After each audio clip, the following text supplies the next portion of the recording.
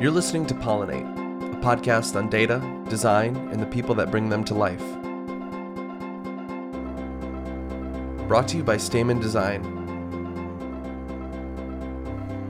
Emotional data viz, modeling with placenta in your hair, and the Dalai Lama and Mickey Mouse ears. These are just a few things that come up in today's episode. I'm Ross Thorne, a cartographer at Stamen and today's host. I chatted with one of Stamen's own about his personal journey and how their team created a visual atlas of emotions for His Holiness the Dalai Lama. Please welcome my guest, Eric Rodenbeck. I'm the founder and creative director at Stamen Design. I started the firm 20 years ago. Kind of blown away to still be here. Yeah, that's kind of insane. My work experience has been so nascent, and to think about how, and to only just observe these changes too, of like how quickly tech changes, and then how you have to change as well to be able to survive that long. But also, you haven't only been the creative director, like you've held a number of different titles. Yeah, well, I started the company because I wanted the CEO and the creative director to be the same person. That was always because I had a bunch of companies before, some of whom worked and some didn't, and I saw how the CEO got to make all the decisions, and they were inevitably not in the service of quality design or of experimentation or any of those things. So I started a company where I could do both of those things, and I did it pretty well for a long number of years, and then we've been through all these different iterations of younger people and older people and projects for kind of, if I think back on it, a kind of really wild range of clients, from the Dalai Lama to the Smithsonian, to little New York artists. So at a certain point, I realized that the business was going to be better run by somebody with a business head. So that's when I brought in Jim Stanley, who's our current general manager. And it's been really great to sort of hand that pressure to him, because it's a lot to carry. Yeah. I mean, there were just times when I didn't, in the early days when I just didn't know how I was going to pay people, just that kind of very baseline, like, are we going to be able to keep doing this kind of feeling? And that's great to let that go. So like, even before Stamen, tell me a little bit more about you and your upbringing, and anything that you're comfortable sharing, and how kind of Stamen even got to be like a thought in your head. Yep. I grew up in Queens, New York, and came to San Francisco in the mid 1990s when Wired magazine was first getting started. And it was a time of kind of crazy optimism about the web, when we really all thought that this was, the next new communication paradigm, and it was going to break down all the authority walls, and we were all going to be able to, communicate with each other in a giant global village. And so at that time, you could get, I was trained as a draftsman and had always been interested in kind of mechanical reproduction and printing and that kind of stuff. So it was pretty natural that I would get into desktop publishing, which was just getting started at the time. And the web was just getting started. I mean, I can remember, anyway, I'm going to sound like an old guy, but I mean, my first server was registered to the domain of .to, and it was on a box in my friend Kenji's office underneath his desk. So yeah, no cloud software, none of that stuff, everything under FTP and Linux. So, it was a wild, fun time to think that we could actually change the world, to think that we could, create a bright digital future. It was like fucking Tron or something. Yeah. So that, and so I did that in San Francisco for a little while. And then my lucky break was that I was the only person who knew Photoshop in San Francisco who wasn't at Burning Man this one Labor Day weekend. So I got a gig at Wired magazine, working alongside Douglas Copeland, doing some image manipulation of a plague scenario. Actually, it was of the premise of the article was that a global plague sweeps the world and everybody has to go into little isolation bubbles, and the internet helps us solve the virus crisis because we can collaborate across labs. So So we've come full circle, is what you're yeah, saying. yeah. So I gotta work on something a little more positive now for the next 20 Wow. years. You said so, like you said that like you all thought that the internet would be like this global village. In what ways have you seen it like fulfill that? And then in what ways has that totally just been some sort of weird tech pipe dream? Well, I mean, the amount of knowledge that we have at our fingertips is just astonishing. I mean, just this idea that you're never lost, this idea that you never lose the recipe, never lose that photograph. That's real, and it's changed everything. I mean, and it definitely succeeded in allowing people to connect with the other people who are like them. It gave all the weirdos a chance to connect with one another. But I guess what I hadn't fully considered was that it would let not just the good weirdos, but the bad weirdos get together and feel as though, and there's this sort of, when I was a weirdo, I would read like. How long ago was that you were a weirdo? Well, before I knew that there were lots of others, I would read these research. It was by this guy V. Vale out here in San Francisco, and he would write about Brian Geisen and William Burroughs and body manipulators and these sort of weird digital freaks, and it was all very sort of subversive and underground and smash the state, but in a sort of anti-patriarchy way, not in a let's all storm the Capitol kind of way. So I just kind of wasn't anticipating that. I mean, that literally that people could just create their own fictional universes of, post-fact naked ideology and, ram it all the way through to the top. Yeah, it's kind of strange. And I guess if you think about it, like take a step back and think about how every tool can be used for good, but it can definitely also be used for malevolence. Just you think about any sort of weapon that's also could be considered a tool.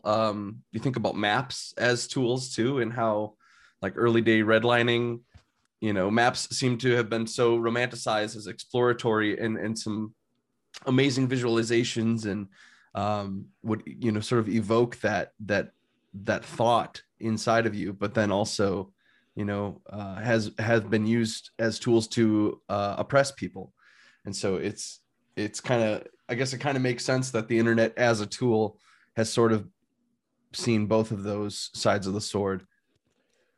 Yeah, well, maps are always an expression of power of some kind. Mm-hmm. I mean, and that's always true. The person who's making the marks is deciding where they go and is deciding what to put on it and what not to put on it. And I think this idea that maps are neutral in some way is an idea that I try to push against. That Mm-hmm.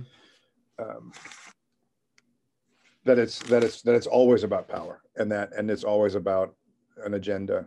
Whatever that agenda is. And so this idea that we have to teach people the correct way to read maps seems like a charming artifact of the past. Yeah. Interesting.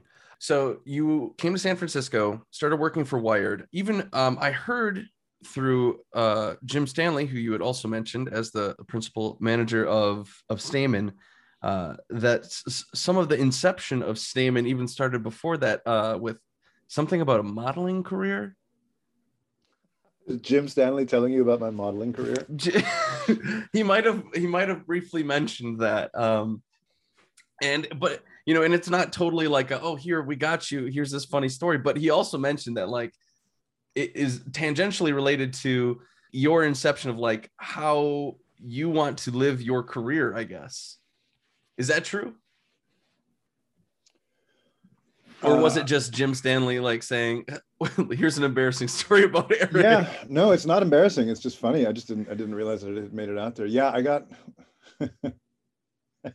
it's a funny story. I got kicked out of architecture school and I was living in New York City and I was trying to get jobs at restaurants and I had no idea what I was doing. And I was just a grubby 19-year-old. And eventually somebody gave me this advice. They said, listen, it's obvious that you're lying because you have no experience in the restaurant business, because if you did, you'd know that the way to go to an interview is you comb your hair out, you shower, you wear a white shirt, and you clean under your fingernails. Like that was the thing that they were like, if you don't do that, like there's no way. Like, so I was 19 years old and just a grubby sewer rat at the point. So what I did, I went and washed my hair, got a nice white shirt, combed my hair and cleaned under my fingernails, and went for a walk from Times Square, where I was living, down Broadway, and to St. Mark's Place, where the restaurant I was applying for a job as a busboy. And I got stopped on the street by somebody who said, "Hey, do you want to do a shot for Levi's magazine?" And I said, "Sure, yeah, I'd love to." They took my picture, took my phone number, and then I went down and applied for this busboy job, which was, $7 an hour or $9 an hour, slinging dishes. And then the next day I got a call that said, "We'd love to hire you for this modeling shoot for Levi's. Do you want to come up to the Upper East Side, Tuesday afternoon?" So I basically got paid $1,500 for 15 minutes of like posing in jeans as a 19-year-old by Richard Avedon, like one of the world's great living photographers. And so it kind of ruined my work ethic after that, because I just knew that there's no relationship between the quality of the work and the amount of money. And yeah, I have a picture of me at 19 years old, like basically posing shirtless with placenta in my hair. So yeah. But that gave me a healthy sense of skepticism and of optimism, just like, you never know, like you could just be walking down the street and suddenly you get pegged, and 20 minutes later you're being photographed by one of the world's great living photographers, making $100 a minute. Yeah. So you just kind of have to get out there and not ask too many. That's been my philosophy. It got us to a certain place. To have that philosophy, we just go for it, right? I mean, when the Dalai Lama calls you and says, or when Paul Ekman calls you and says, "Hey, I want you to make a map of human emotion for the Dalai Lama for me," it's not the time to question things. It's time to just, sometimes you got to leap forward before you know where you're going to go. Yeah. And speaking of that, I was watching one of your TED Talks, and you sort of described Stamen itself as like a collection of cartographers and explorers that do a lot of work with data that's obscure and difficult to access. Yep. And speaking of that project of working on the Atlas of Human Emotions, that seems like one of the most, like if I were to pick a topic or something to map, that seems like one of the most abstract and difficult sort of things that I could come up with. Like, oh yeah, let's map human emotions in this sort of digital space. Well, and Paul Ekman told us, the information, the data is all in my book, and it kind of was, but it was also kind of spread across many books. So with that one, it wasn't a traditional like get an API key and access to their GitHub repo, and this was more about sitting across the table with, sitting across the kitchen table with one of the 20th century's great psychologists and making drawings for him and asking him if this is what's in his mind.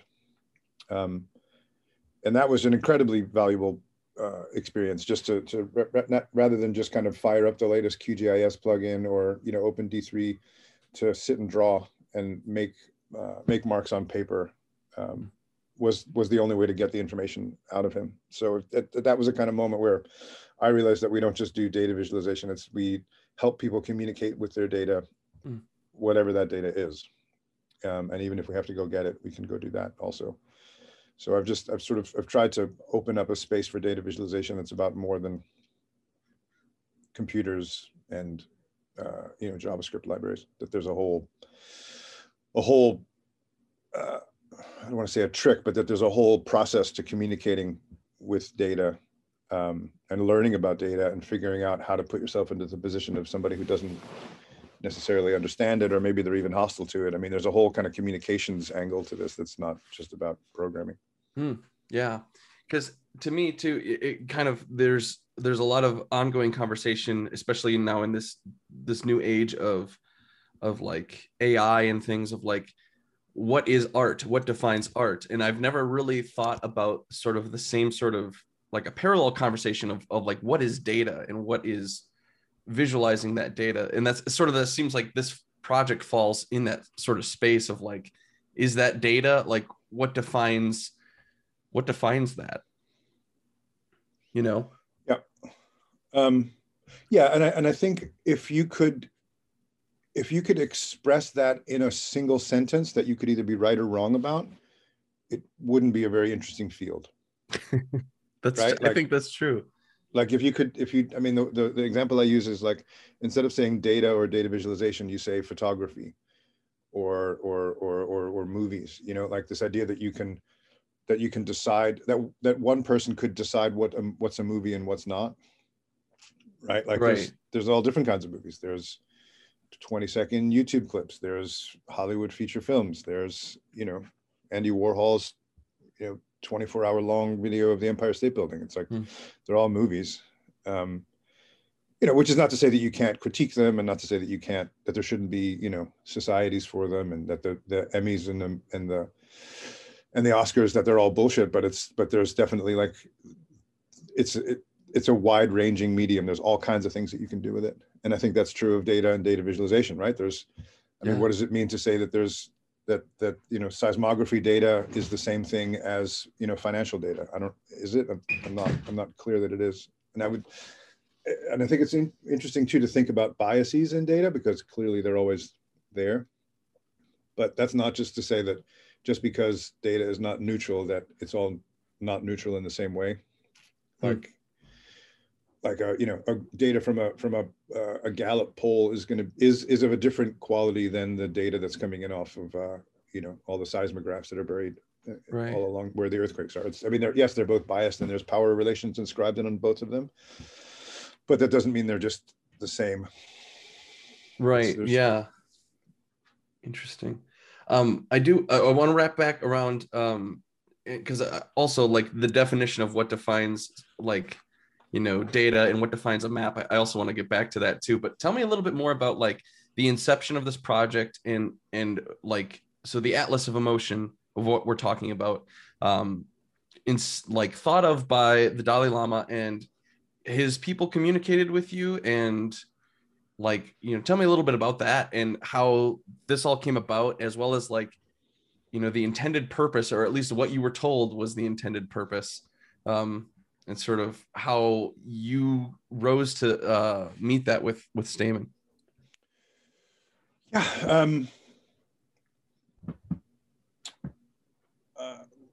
We were approached by, so Paul Ekman is one of the great psychologists of the 20th century, and he did some really groundbreaking work on the relationship of human emotions to facial expression. And he proved that a number of them were universal, right? So that if you're a human being and you're feeling disgust, your face behaves this way. And he did all this research on people in Papua New Guinea who had never been exposed to Westerners and things like that. Yeah, that's interesting. Of like, because you often sort of tie that to, is it cultural or is it sort of like innate? Right, and that was an open question until Paul Ekman came along. Very cool. And there's some research that says that well, the five emotions are fear, disgust, anger, sadness, and enjoyment. Those are the ones that are universal according to his research. And he, through his daughter, who was involved in Free Tibet things at UC Berkeley, managed to connect with the Dalai Lama. And the two of those older men are, you know, they're both in their 80s, and they just really hit it off, and they developed a long friendship. And so they've written a number of books together where they just get together and hang out and talk about emotions. And Paul brings the Western mindset, and the Dalai Lama brings the Tibetan mindset and the Buddhist mindset, and they get together and chat about what emotions are and how they're dealt with in those two traditions. And so they learn about each other's worldviews. And at a certain point, the Dalai Lama said to Paul, look, this is all great, but we need this to be expressed not just verbally, but we need a map. We need a map that's not, I want to be able to communicate to Western scientists and people who wouldn't necessarily listen to the Dalai Lama. So I need a visual artifact for that. And Paul, who is still old school enough to be reading the New York Times in paper every day, had seen a picture of me in an article about Stamen in the New York Times. And so he thought, oh, that's my guy. That's the guy who can make a map of the emotions for the Dalai Lama for me. So go ahead. No, I was gonna say, yeah, that's great. I love the thought of, like, and that's also a recognition of the power that maps sort of like have in turn, especially in Western society too, of like that to communicate things like that. You need some sort of powerful visual and seemingly authoritative data source, to say like this is how things can work. Yeah, it seems like a very interesting concept for a map too, of like when we think about maps and we think about space, there's a lot of argument that goes on about like, oh, like, is the Monopoly game board considered a map? Right. And things like that. And so I when I was using this, that was like one of the first things I had thought of too, of like seeing the continents that you had placed thoughtfully, in this sort of digital space of my screen, and seeing like what that, what does that imply. I'm looking for these concrete patterns as well, especially, as a trained cartographer. And I think hearing the term map, I think about that authoritative, like, here, this is here, like New York is here, it's 100% right there, anger is right there, and enjoyment is right here. So I found that interesting, of like how you might have made those calls, or how you sort of like had to navigate in terms of both like a linguistic space and apply this like pseudo spatial data to these. Yep. Right. Well, that was the challenge with Paul, because he's both very literal and very beauty oriented. And so, we'd get comments from him that say, well, we can't show those two emotions overlapping one another because emotions don't blend. You're either feeling angry, or there's a whole scientific thing of like, emotion is something that happens very quickly, and you don't, there's a concept of a mood, which is a very different thing, which is that if you're in a bad mood, you're going to be more likely to react badly, and if you're in a happy mood, you'll be able to react happily. But he would just say things like, yeah, emotions, we can't show emotions overlapping one another because they don't overlap in the science. And we'd be like, well, fuck, what are we supposed to do now? So we had to go back to the drawing board literally many, many times throughout the course of that work.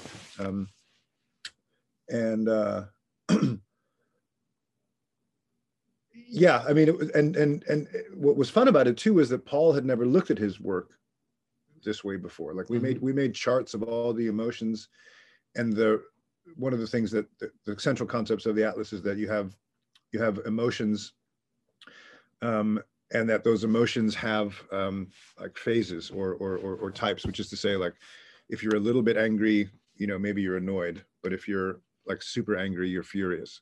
And can those emotions travel across those different ranges? And so we built profiles of the different kind of shapes that different kinds of emotions have across their intensity levels. And Paul just never looked at it that way before. Yeah. And I loved going through those graphs, like, well, first starting with that introduction of like, here's how emotions sort of work with human beings, or, maybe even beyond human beings. But, like there's this context, there's this trigger, and then there's this sort of reaction that you have. And it sort of like lays this out like a mathematical equation, Yep. And then takes you to these continents that are like these big moving and like pulsating circles. And then when you click on one, it takes you to those graphs that you're talking about of like, there's like least intense and most intense. This was really interesting to me. And I guess let me give a little context here, is that like in grad school, I did like this quantitative content analysis of over 100 paleo ecology papers, and looking at all their visualizations, how they use like the visual variables to communicate the data. Did they use it correctly? Which now this sort of like even made me think like, what is correct when it comes to visual variables? Because you use them in such an interesting way, and they're often thought of like back to that authoritative thing of like there's orientation that like can help you see trends in a graph, but you use them to not communicate data necessarily, but like to communicate feeling. Yeah, I mean that was the trick. Yeah, tell me about how like you came to this decision, especially in the context of knowing that these graphs and things like maps are have that authoritativeness, and but these like use that in terms of sort of playfulness. Yeah. I think Well, I I mean, lost you one of there the for a things second. about spiritual leaders that I've found, the really enlightened ones, is they seem to laugh a lot, and it's almost like they're in on a joke that the rest of us only dimly perceive. And the Dalai Lama is definitely like that. I mean, he showed up to the meeting with Mickey Mouse ears on, and was like handing out Mickey Mouse ears as like part of the. And we just were howling on the floor, laughing before anything else happened. So, and that was deliberate. Like Yeah, that's great. that's an So icebreaker. if there is one, Mickey Mouse ears is one. But yeah, I mean, I think that was if I experienced any emotion pretty consistently throughout the work, it was the feeling of panic, of just like raw, naked fear that we were going to like put out this data visualization of emotions for the Dalai Lama, and we were going to get just panned in the press, and people were going to be like, "What is this garbage? Like, these kids have really, swallowed the Kool-Aid, and this is not data visualization. This is garbage," because it had never been. I'd never seen anything like that before, and nobody else had either. Yeah. So that was I got very comfortable with the feeling of fear and panic and trepidation, which is a very specific stage of like fear of something that's in the future. But yeah, I mean, I mean, in retrospect, I should have known better. Like, if the Dalai Lama makes a map of human emotions, people are going to pay attention. And so maybe that fear was unfounded. But it was largely a question of talking, of talking through and iterating and making drawing after drawing after drawing after drawing and saying, is it like this? Is it like this? Is it like this? And that's just often the case with scientists. I found that they're not visual thinkers. Some of them are, but many of them are not. And so it's very refreshing for them to see their work visually, but it also is work for them to get it out, understand it, look at it, respond to it. So there were a lot of cycles, basically a lot of cycles on paper with Paul and his daughter Eve, and then showing it to the Dalai Lama midway through and asking for more money, which was another sort of milestone in my life, of asking the Dalai Lama for money and having him say yes. when you that's great. When you picked these colors and these angular peaks for anger, these like almost like shark fin, very jagged looking ones for fear, and as one of my favorites, as you described, as like the green mountains of poop for disgust. Like when I look at those, I am definitely, and I guess I shouldn't bring these up without mentioning like the animations that come with them. I feel like this suite of all sorts of these tools that you use that are often so rigid in data viz and in that sort of research, that academic research of you use this for quantitative data, this for qualitative. I just have to say that when I look at these, they definitely evoke this emotion, like and so well that like it's just a bravo moment. And how did you, like you talk about the iterative process, but how else, what sort of things did you use to inform your initial design decisions to even sort of ask that question of Paul and the Dalai Lama? Well, they had this idea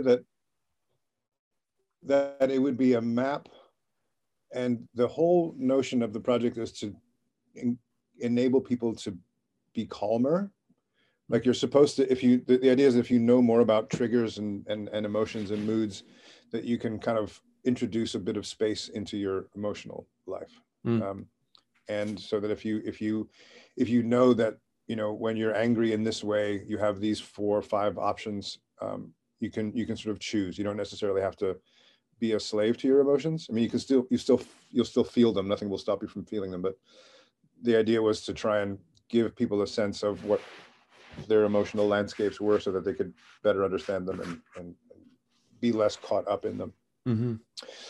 And so then there started to be this idea of calm, that like people would ask me, where is calm on a map? Where is calm on the map? And I could never find the answer. And eventually we broke it out so that the project wasn't a map, but it was an atlas. That was a thing that we came to, is that it was, because if you've got a map, sort of, and it's the one map, then all the decisions, all the pressure is on that one map. Whereas if you've got an atlas, you can show different aspects to things in the different pages. And it sort of conceptually freed us up to kind of have this not a map with calm on it, but a map that you would use in order to better understand your emotions, and that would kind of indirectly lead you to calm. So that took some doing. That took some figuring to get away from this idea that there is a place where you see calm on a map, and more that calm is like, it's like knowing your way around your neighborhood. If you look at the maps enough, then you don't need the maps anymore. So that turned into that kind of concept. Yeah, and that makes a lot of sense too, is like, with the purpose to navigate your emotions, like, and sort of injecting that into this visualization. I thought the concept was, it's amazing to me. So I Cool. thoroughly, Thanks, Ross.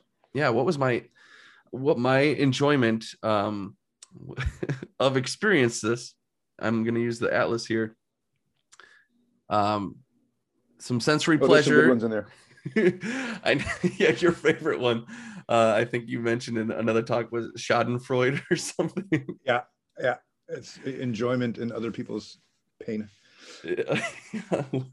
One of my favorite, I guess, metaphors, like visual metaphors in this is sort of the use of like color value and brightness behind. And, as you go into this introduction and you begin, like the back of the screen is dark, and as you sort of learn a little bit more about, the awareness and the experience, and as you're going through these like little tutorials, that background is going further and further, becoming brighter and more illuminated. And like, to me, that was amazing, like meta, like visualization thing of what's happening to the user this whole time as you're learning about this, and then the rest of the experience is within that light.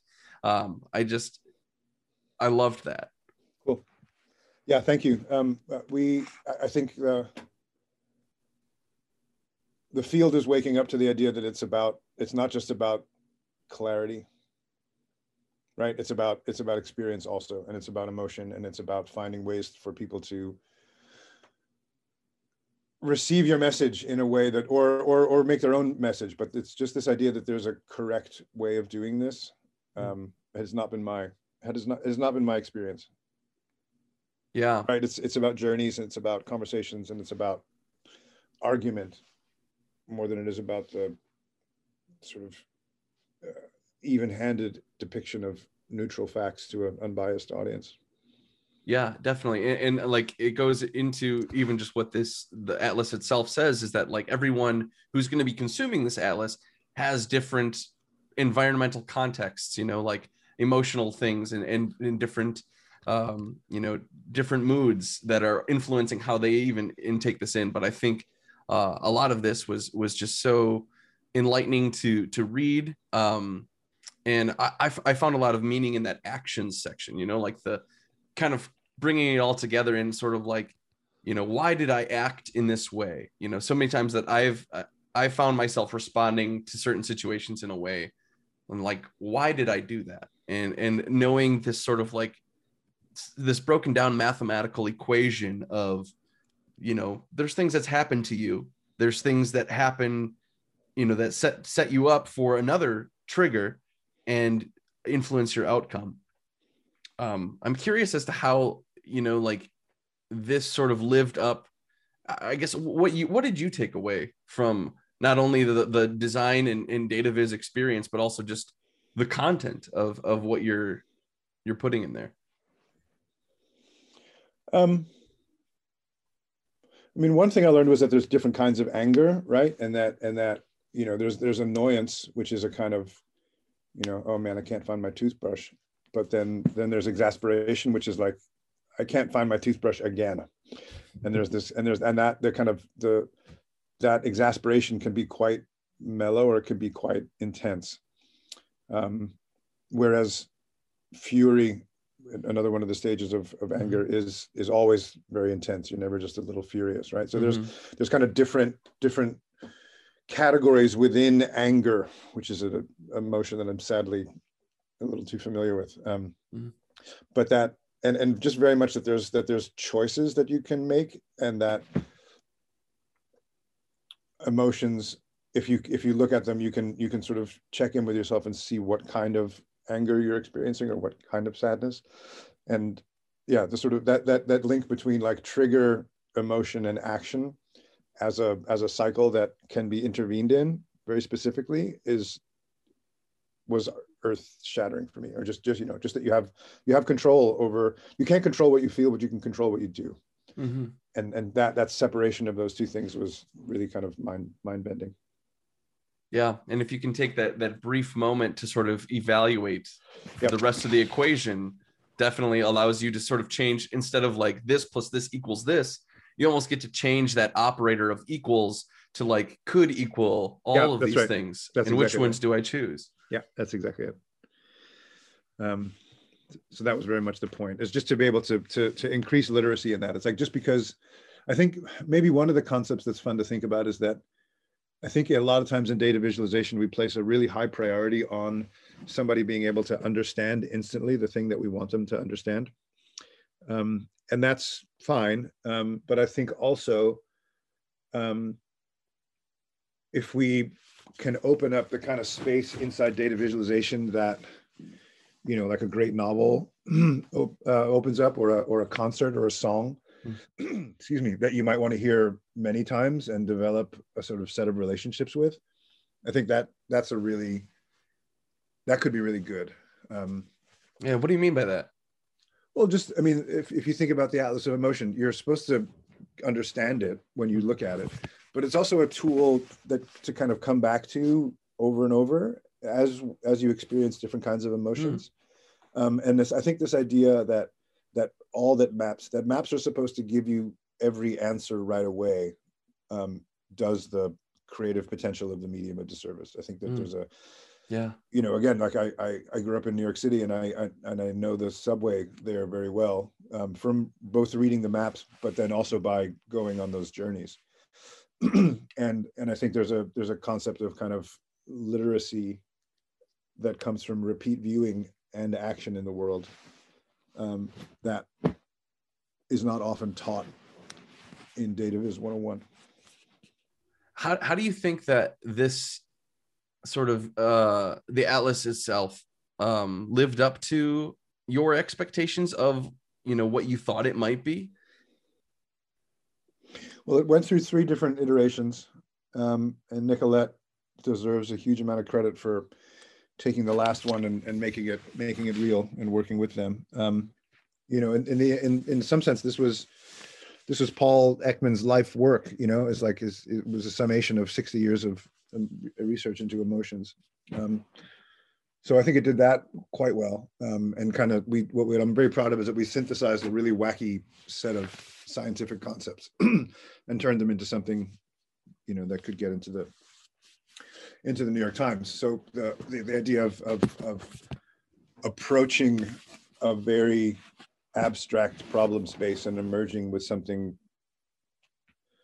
that has some life to it is, you know, you could have, I think the scientists could have, I think there's a thing that happens in scientific data visualization where if anybody could potentially misconstrue a certain kind of visualization, it gets thrown out in the name of scientific accuracy.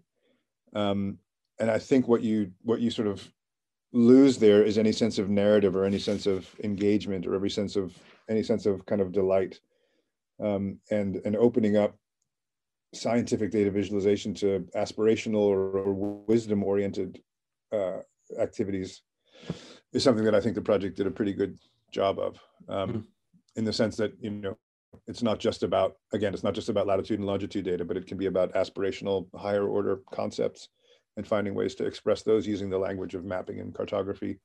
Well, yeah, I mean, I think everyone, who worked on this did an awesome job, and, made me rethink, as a quote unquote classically trained cartographer, of someone, with a cartographic education, of like, what does it mean to create a map, and what does it mean like to use a map, and the different purposes of map. I was left with so many good questions in terms of like, how I move forward in pieces that I make, and as well as like as a human being with my own emotions too. And my brother and I, we often share some very good conversations about this stuff. So I'm definitely going to send this to him and say, hey, page through this. Tell me what you think, like, how does this make you feel? And what do you think about it? This is some amazing stuff. So cool. Thanks, Ross.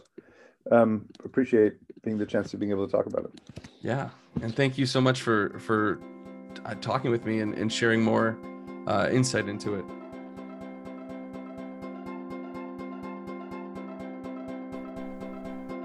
Thank you for listening to Pollinate, and thanks to Eric for our conversation today. Music for Pollinate was created by Julian Russell.